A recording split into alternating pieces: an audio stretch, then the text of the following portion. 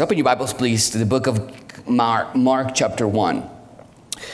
Mark chapter 1. And let's look at verse 16, if you will.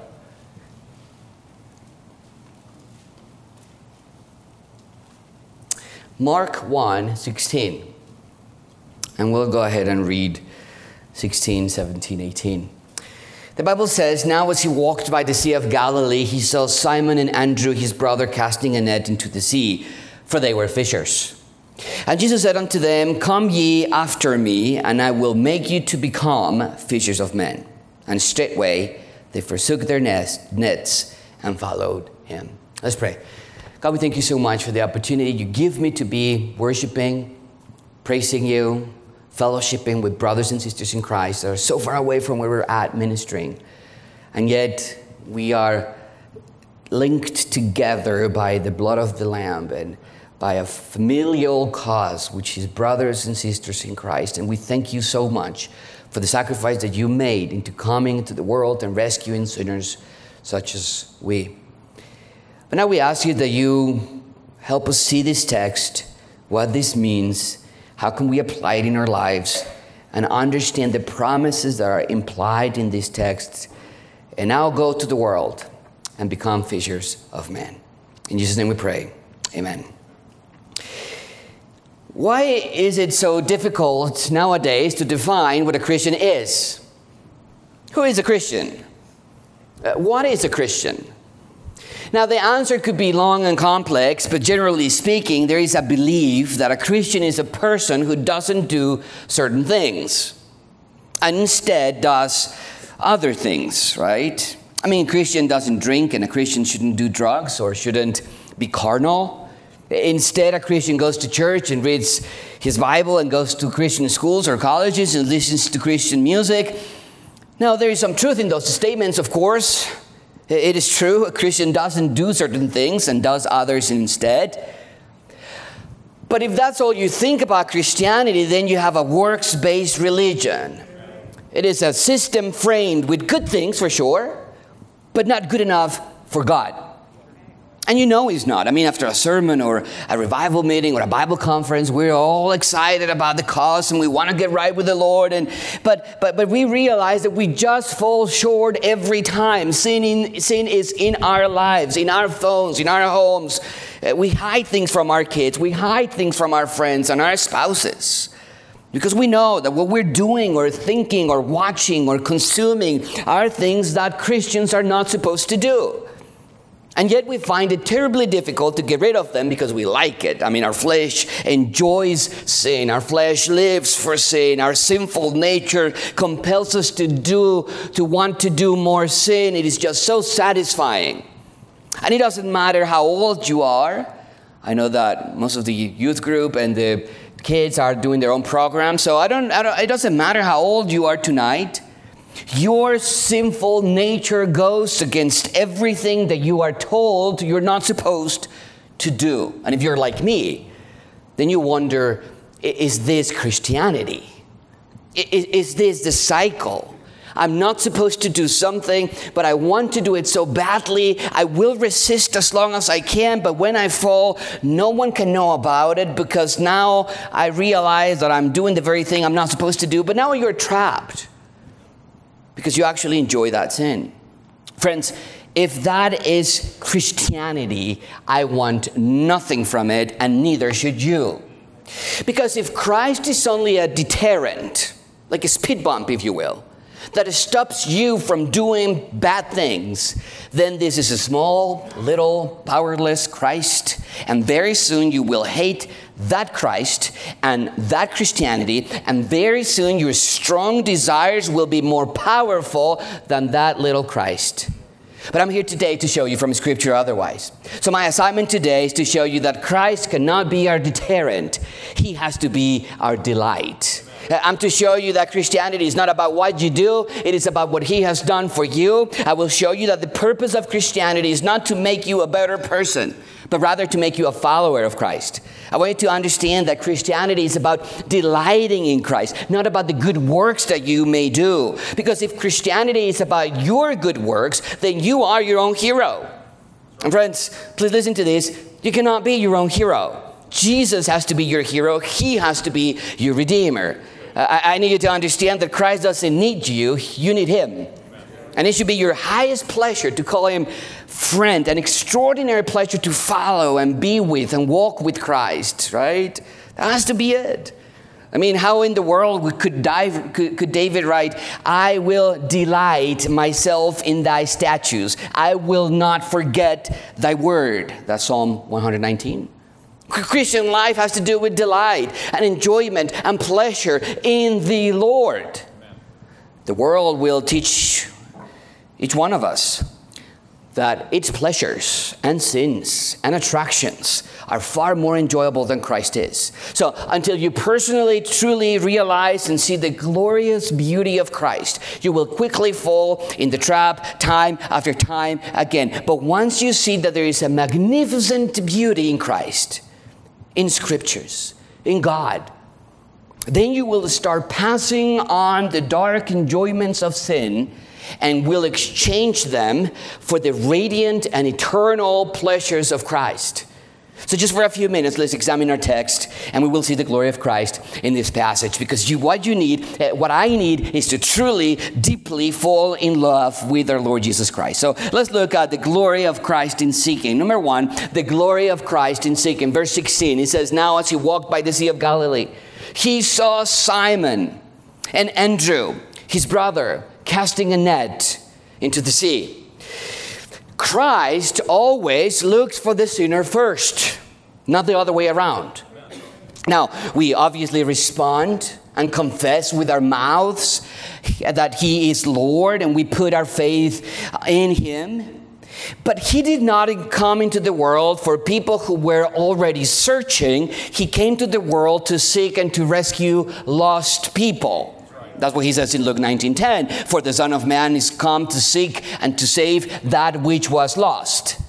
It is exactly what we're seeing in this passage. Jesus is walking that day by the seashore when he sees two fishermen. It was a normal day for these two guys, just going out to the sea and hopefully bring food to eat and to sell. It was just a normal day for them. But not for Christ. He was on mission. He had a target. He had sinners to rescue from eternal damnation. And it is the same with you. You may think that today is just another normal Wednesday night, just another day of church, just another day of preaching, just another missions conference or missions month. And then we have sermons and we have weekends going by. But it is not so. Today, Christ is still rescuing sinners. He's still going out to the cities and houses and families in Mexico City, and he is still seeking for those who need to be sought. He's rescuing and saving and transforming lives. And this is glorious because he doesn't need us. He doesn't need to save sinners, and yet he graciously rescues anyone who would repent of his sins and asks for forgiveness, and he does it all for love. Just look around. You can see things are wicked, corrupted, broken. I know that some of you are sick. Maybe you need to take medication every day. Or maybe they just found out that something is wrong with your parents or siblings or grandparents. And we need to understand it shouldn't be like that at the beginning. In the Garden of Eden, things were not like they are today. Our bodies are not supposed to get sick and die. Our bodies are supposed to live forever in a perfect kingdom under a perfect king. But in Genesis 3, things radically changed. Sin entered into the world, and since then we're waiting for a better body in a better world with a better king and a better kingdom. And all of that is fulfilled in Christ. He is the better Adam, the better Moses, the better David, better than all the judges of the Old Testament put together, better than every king in the Old Testament that reigned. Jesus Christ is our better king. He is our Redeemer, and very soon his everlasting kingdom will be fully established and he will reign forever. See why is it so amazing that while Christ was walking on the seashore, he put his eyes on two fishermen? I mean, why? Why did he see in them that was so compelling? Were they very talented? Were they very spiritual? Is it that they always went to church? Is it that they never did anything wrong? Is it that they never committed? Why did he rescue them? And the answer is no. Christ saw them and rescued them precisely because they were not good people. He rescued them because they were sinners on their way to hell. When I was in college in Pensacola, there was a specific day during the semester that the students were supposed to clean their rooms. It was called White Glove.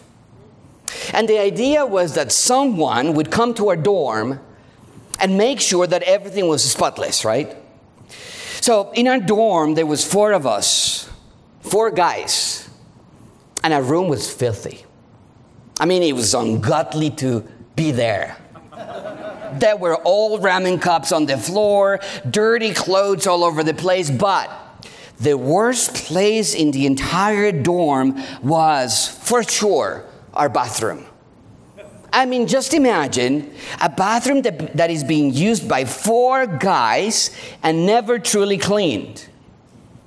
There was trash all over the place. The sink was disgusting. It was horrible. The shower. To take a shower, you had to close your eyes. Seriously, it was awful. So it was 4 of us in the dorm.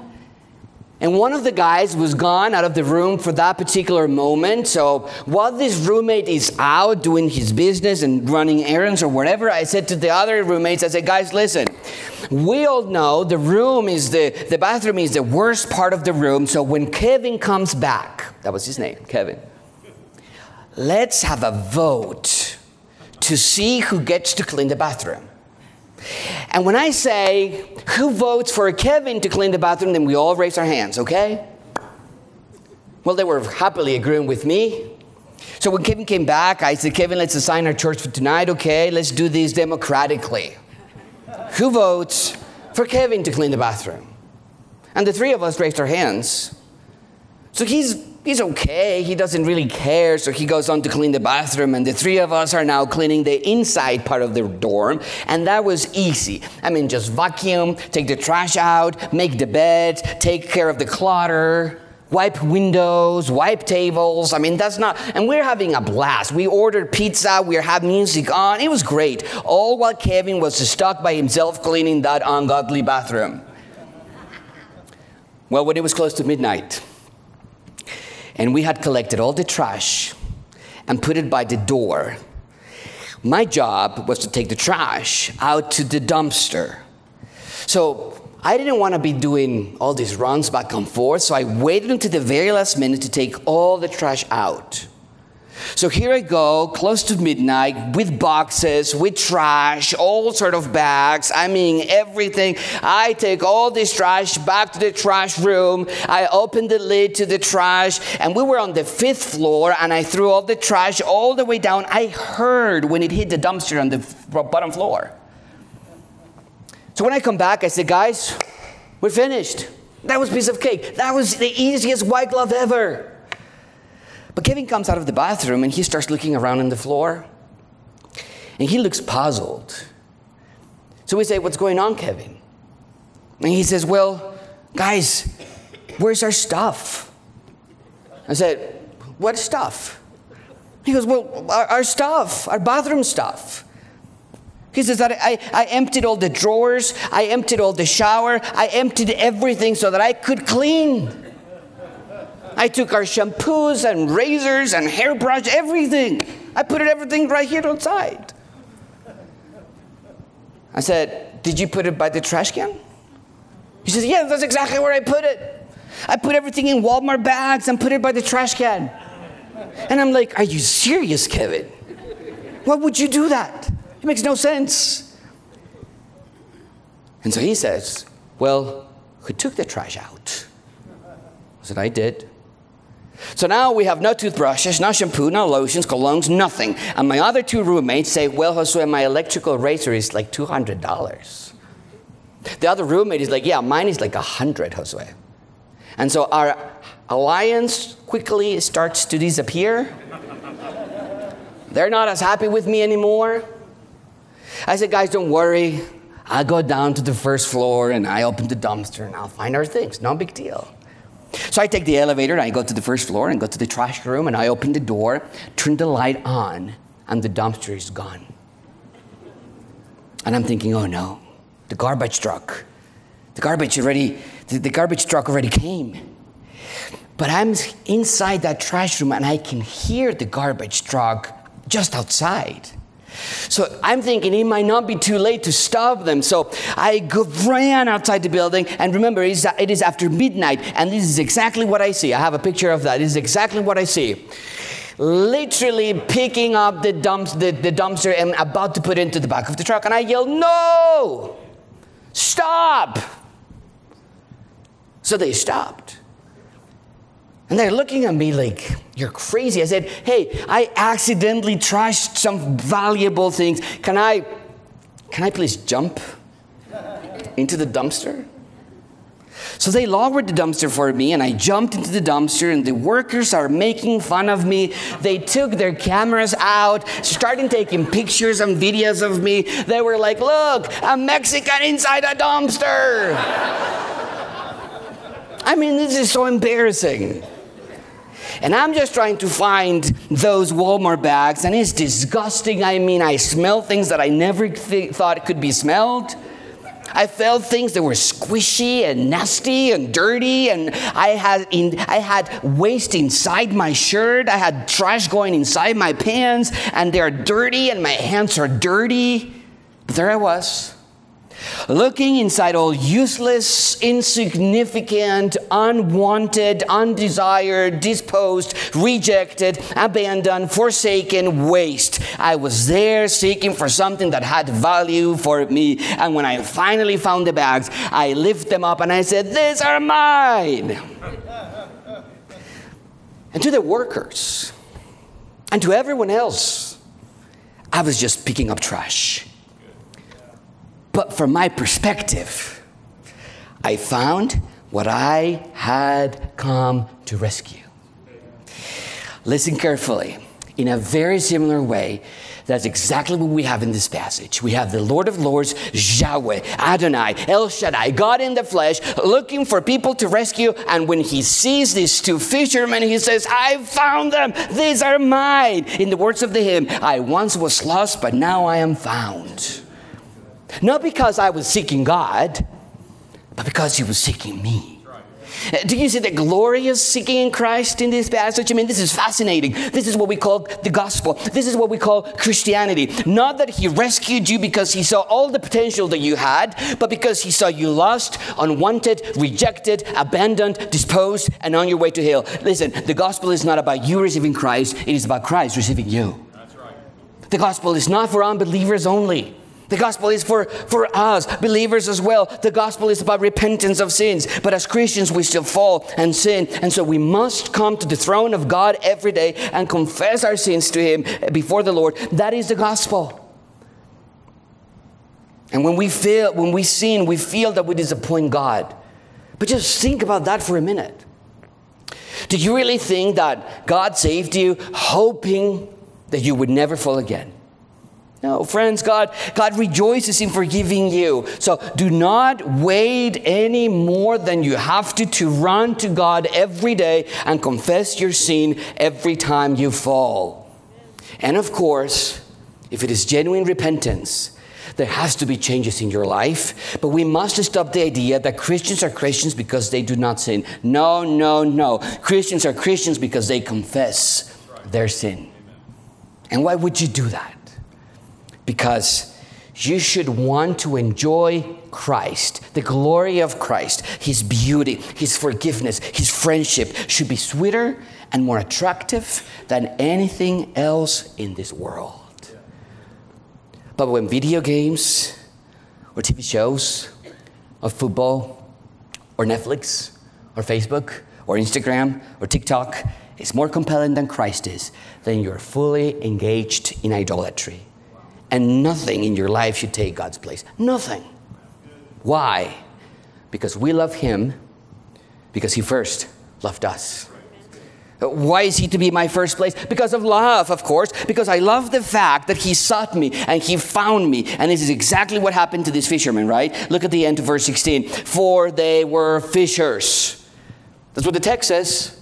That was their old profession. That was their old identity. And it was not a bad profession. It was not a bad career. It just wasn't enough. You know why? Because God didn't create eternal souls that have only earthly meaning. He created us for a higher purpose, for a higher plan, a brighter identity than just fishermen or doctors or lawyers or whatever you may do in life. Jesus was walking on the seashore and found them, and he was about to give them something that their old identity could never offer. So, we saw the glory of Christ in seeking. Let's look, number 2, for a few minutes at the glory of God in calling. The glory of Christ in calling. Look at verse 17, just the first few words. Verse 17, it says, "And Jesus said unto them." Now, please pay close attention to this. These 5 words show the outstanding power of the Word of God. When we read Jesus said, you know what you ought to think about?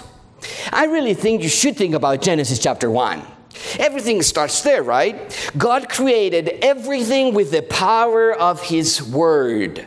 And here's no different. While these guys are out fishing, just a normal day, Jesus speaks. And when God speaks, the earth trembles. His Word is alive because He is alive. Today, we can hear Him through our Bibles. And when you ignore reading your Bible day after day, you are literally missing out on hearing the powerful, everlasting, never-changing Word of God. And it doesn't matter if you're 18 or 65. You need the Word of God more than you need air. So read your Bible. I beg you to read your Bibles. God has always chosen to act based on this communication system, His voice. His words is what we need most intensely. Without reading your Bible, your life will be empty. So listen to good preaching podcasts. Watch edifying YouTube videos. Use all the technology that we have at our disposal and within your reach to hear the powerful Word of God. Now, what does Jesus say in this particular occasion? Let's look at verse 17. Come, this is what He said. Come ye, what does it say? After me. It is not a suggestion, it is an order. Now, the order is rather simple. Following someone has the idea of following someone's steps. I mean, go where he goes and think like he thinks and walk like he walks and be like he is. Following Christ means to become a learner, a student. So watch this.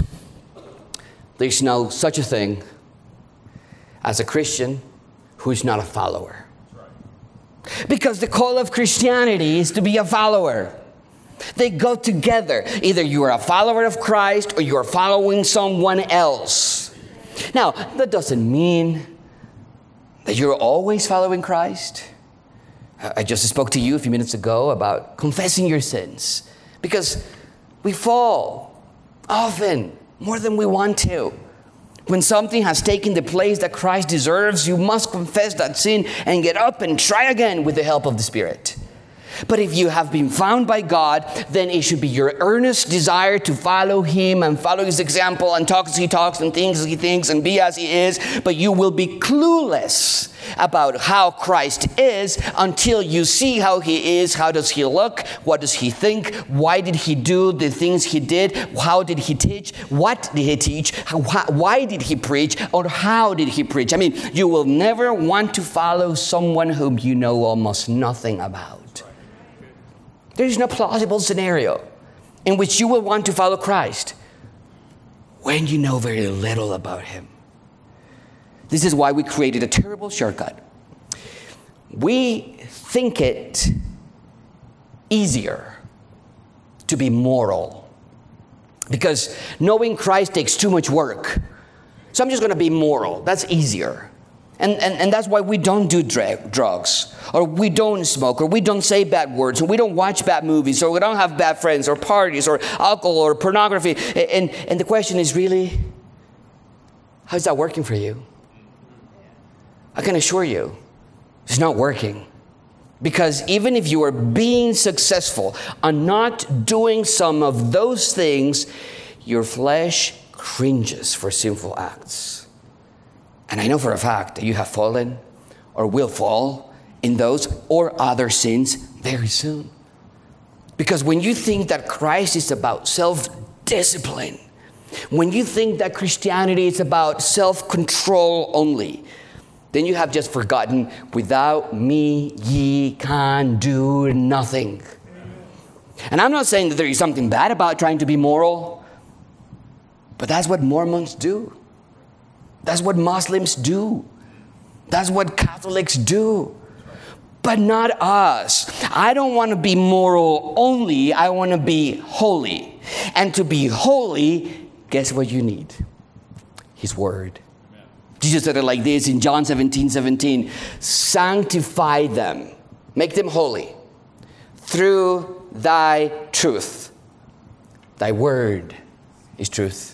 See, Satan wants you to believe that you can be a Christian without his word, but Jesus said otherwise. It is through my word and only through my word that you can be sanctified or holy. So church, please, for the mercies of our Lord Jesus Christ, take these seriously. The glory and the beauty of Christ is far more surpassing than anything in this universe. Admire at the word, stare at it, and be transformed from glory to glory into the image of our Lord. Grow up, man up, mature up, and get up and examine yourself whether you're in the faith or not. And if you are not, if you have been deceiving yourself, or if you've been saved, if you've never been saved, then today you can come into the embracing arms of our loving Lord who is relentlessly looking for you. Repent of your sins and follow Christ. That's the order for you today. And it's not optional. If you choose to disobey his calling, you're picking a fight. You cannot win.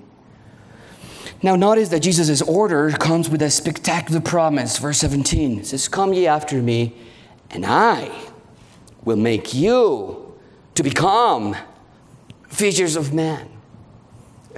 This is amazing. This is a promise of identity. Before, they were known for being fishermen. Now they would be known for something else. The master is making an extraordinary promise here. But please notice something incredibly important in this verse. Generally, at least me, this verse compelled me to be something. Either become a soul winner or actively engaged in evangelism or more committed to God. But watch carefully this verse. This is a promise, not a condition. In other words, Jesus is not saying, follow me if you are soul winners. Or follow me whenever you are fishers of men. He's saying, you follow me, I'll do the rest. See that? That's a problem with seeing Christianity as a do, because Christ never said that. He says, you cannot resist temptation. You cannot resist peer pressure. So, follow me, I will do the rest. I will make you to become what you will never be on your own. Wow, this is simply amazing. Now, this is not magic, but it does make a lot of sense. If I commit to love my Savior, to know what He is through the Bible, through the right reading of my Bible, if I commit to know His nature, if I commit to know His personality, if I commit to read the Scripture with that in mind, then He will do in me what I can't do on my own. Then my appetite for Facebook or TV or video games will change because my appetite for Christ is overriding the appetite for my flesh. He will make you into His image. But continue trying to do things on your own. Continue trying to read your Bible just so that you can feel good about it, or abstaining from evil or fleshly desires, just so that your spouse or parents leave you alone. And I can assure you that your best efforts with your best intentions will not last. But you see Christ, and you follow Him, and you listen to Him, and you talk to Him in prayer, and you observe Christ in your Bible reading, and your life will be transformed. He will make you the person He wants you to be. So don't read your Bible asking yourself, what does the Bible want me to do? What do I have to do, or what don't I have to do? Church, may I encourage you, read your Bible looking for what Christ has already done. Every verse in the Bible, one way or another, connects to Jesus and his kingdom. So ask God to help you see him and his glory. Now watch the reaction of the fishermen. Verse 18. And straightway they forsook their nets and followed him. Wow! What an obedience! Surely you must be like Simon and Andrew. That was my take on verses like this, right? We read our Bibles and we think we have to be courageous like David. Well, except don't commit adultery like him. We have to be faithful like Noah. Well, except don't get drunk or do the things that he did. We have to be a follower like Abraham. Well, except don't lie as often as he used to do. Church, watch this. There is only one hero in the Bible, and it is our Lord Jesus Christ, our Redeemer. Sure, there are traits that we can learn from the characters, but all of the individuals in the Bible point us to the need of a Redeemer, because you cannot be your own Redeemer.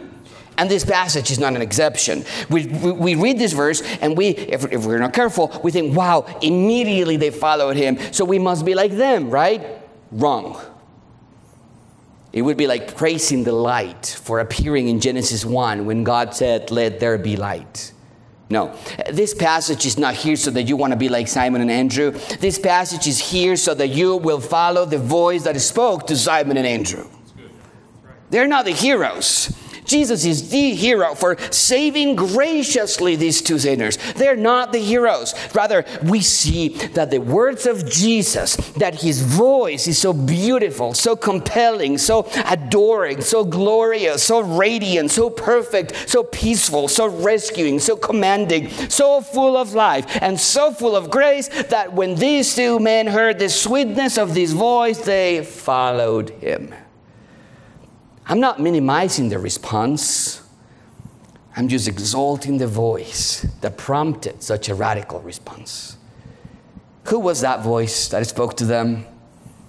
What kind of words were those that they left everything behind to follow that voice? I know who he is.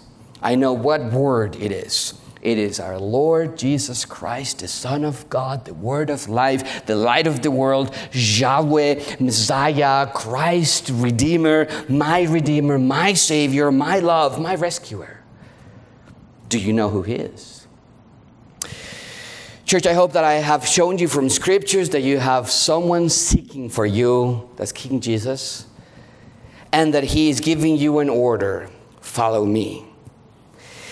And I hope that you see that Jesus' seeking is glorious and that his calling is glorious as well. And I hope that you see that it is impossible to follow him unless you know who he is. And it is impossible to know who he is unless you see him in scriptures. So friends, Jesus Christ is stretching his hands and saying two things. Let me rescue you, for you are lost. And just follow me, and I will make you to become a new person in me. Years ago, when we were on deputation, probably around the time that we were visiting your church about 9 years ago, our daughter was 3 years old, 4 years old, and she always hated going to bed. I don't know if that happens with any other kids here in Oklahoma, but she would ask me to stay with her in her bed until she eventually fell asleep. And I always knew she was about to fall asleep because suddenly she would stretch out her hand like this and ask me to hold her hand. But one night, and I think I have a picture of her when she was about 4 years old, but one night, after she stretched out her hand and we held hands just like this, she looked at me and said, "Papi, did you know why I hold your hand like this every night?" I said, "No, baby, I don't. I really just want you to fall asleep now. I haven't thought about that." She said, "Papi, I hold your hand like this every night so that you can't leave me." Oh, dear friends, please get this. Jesus is calling you today, and once he's got your hand, he will truly never leave you. So love him for seeking you, and enjoy his calling. for the rest of your life. Because when the fullness of his kingdom arrives, in a new creation, with glorified bodies and eternal life, we will surely know that we are not there because of our own efforts, but because he found me and he called me.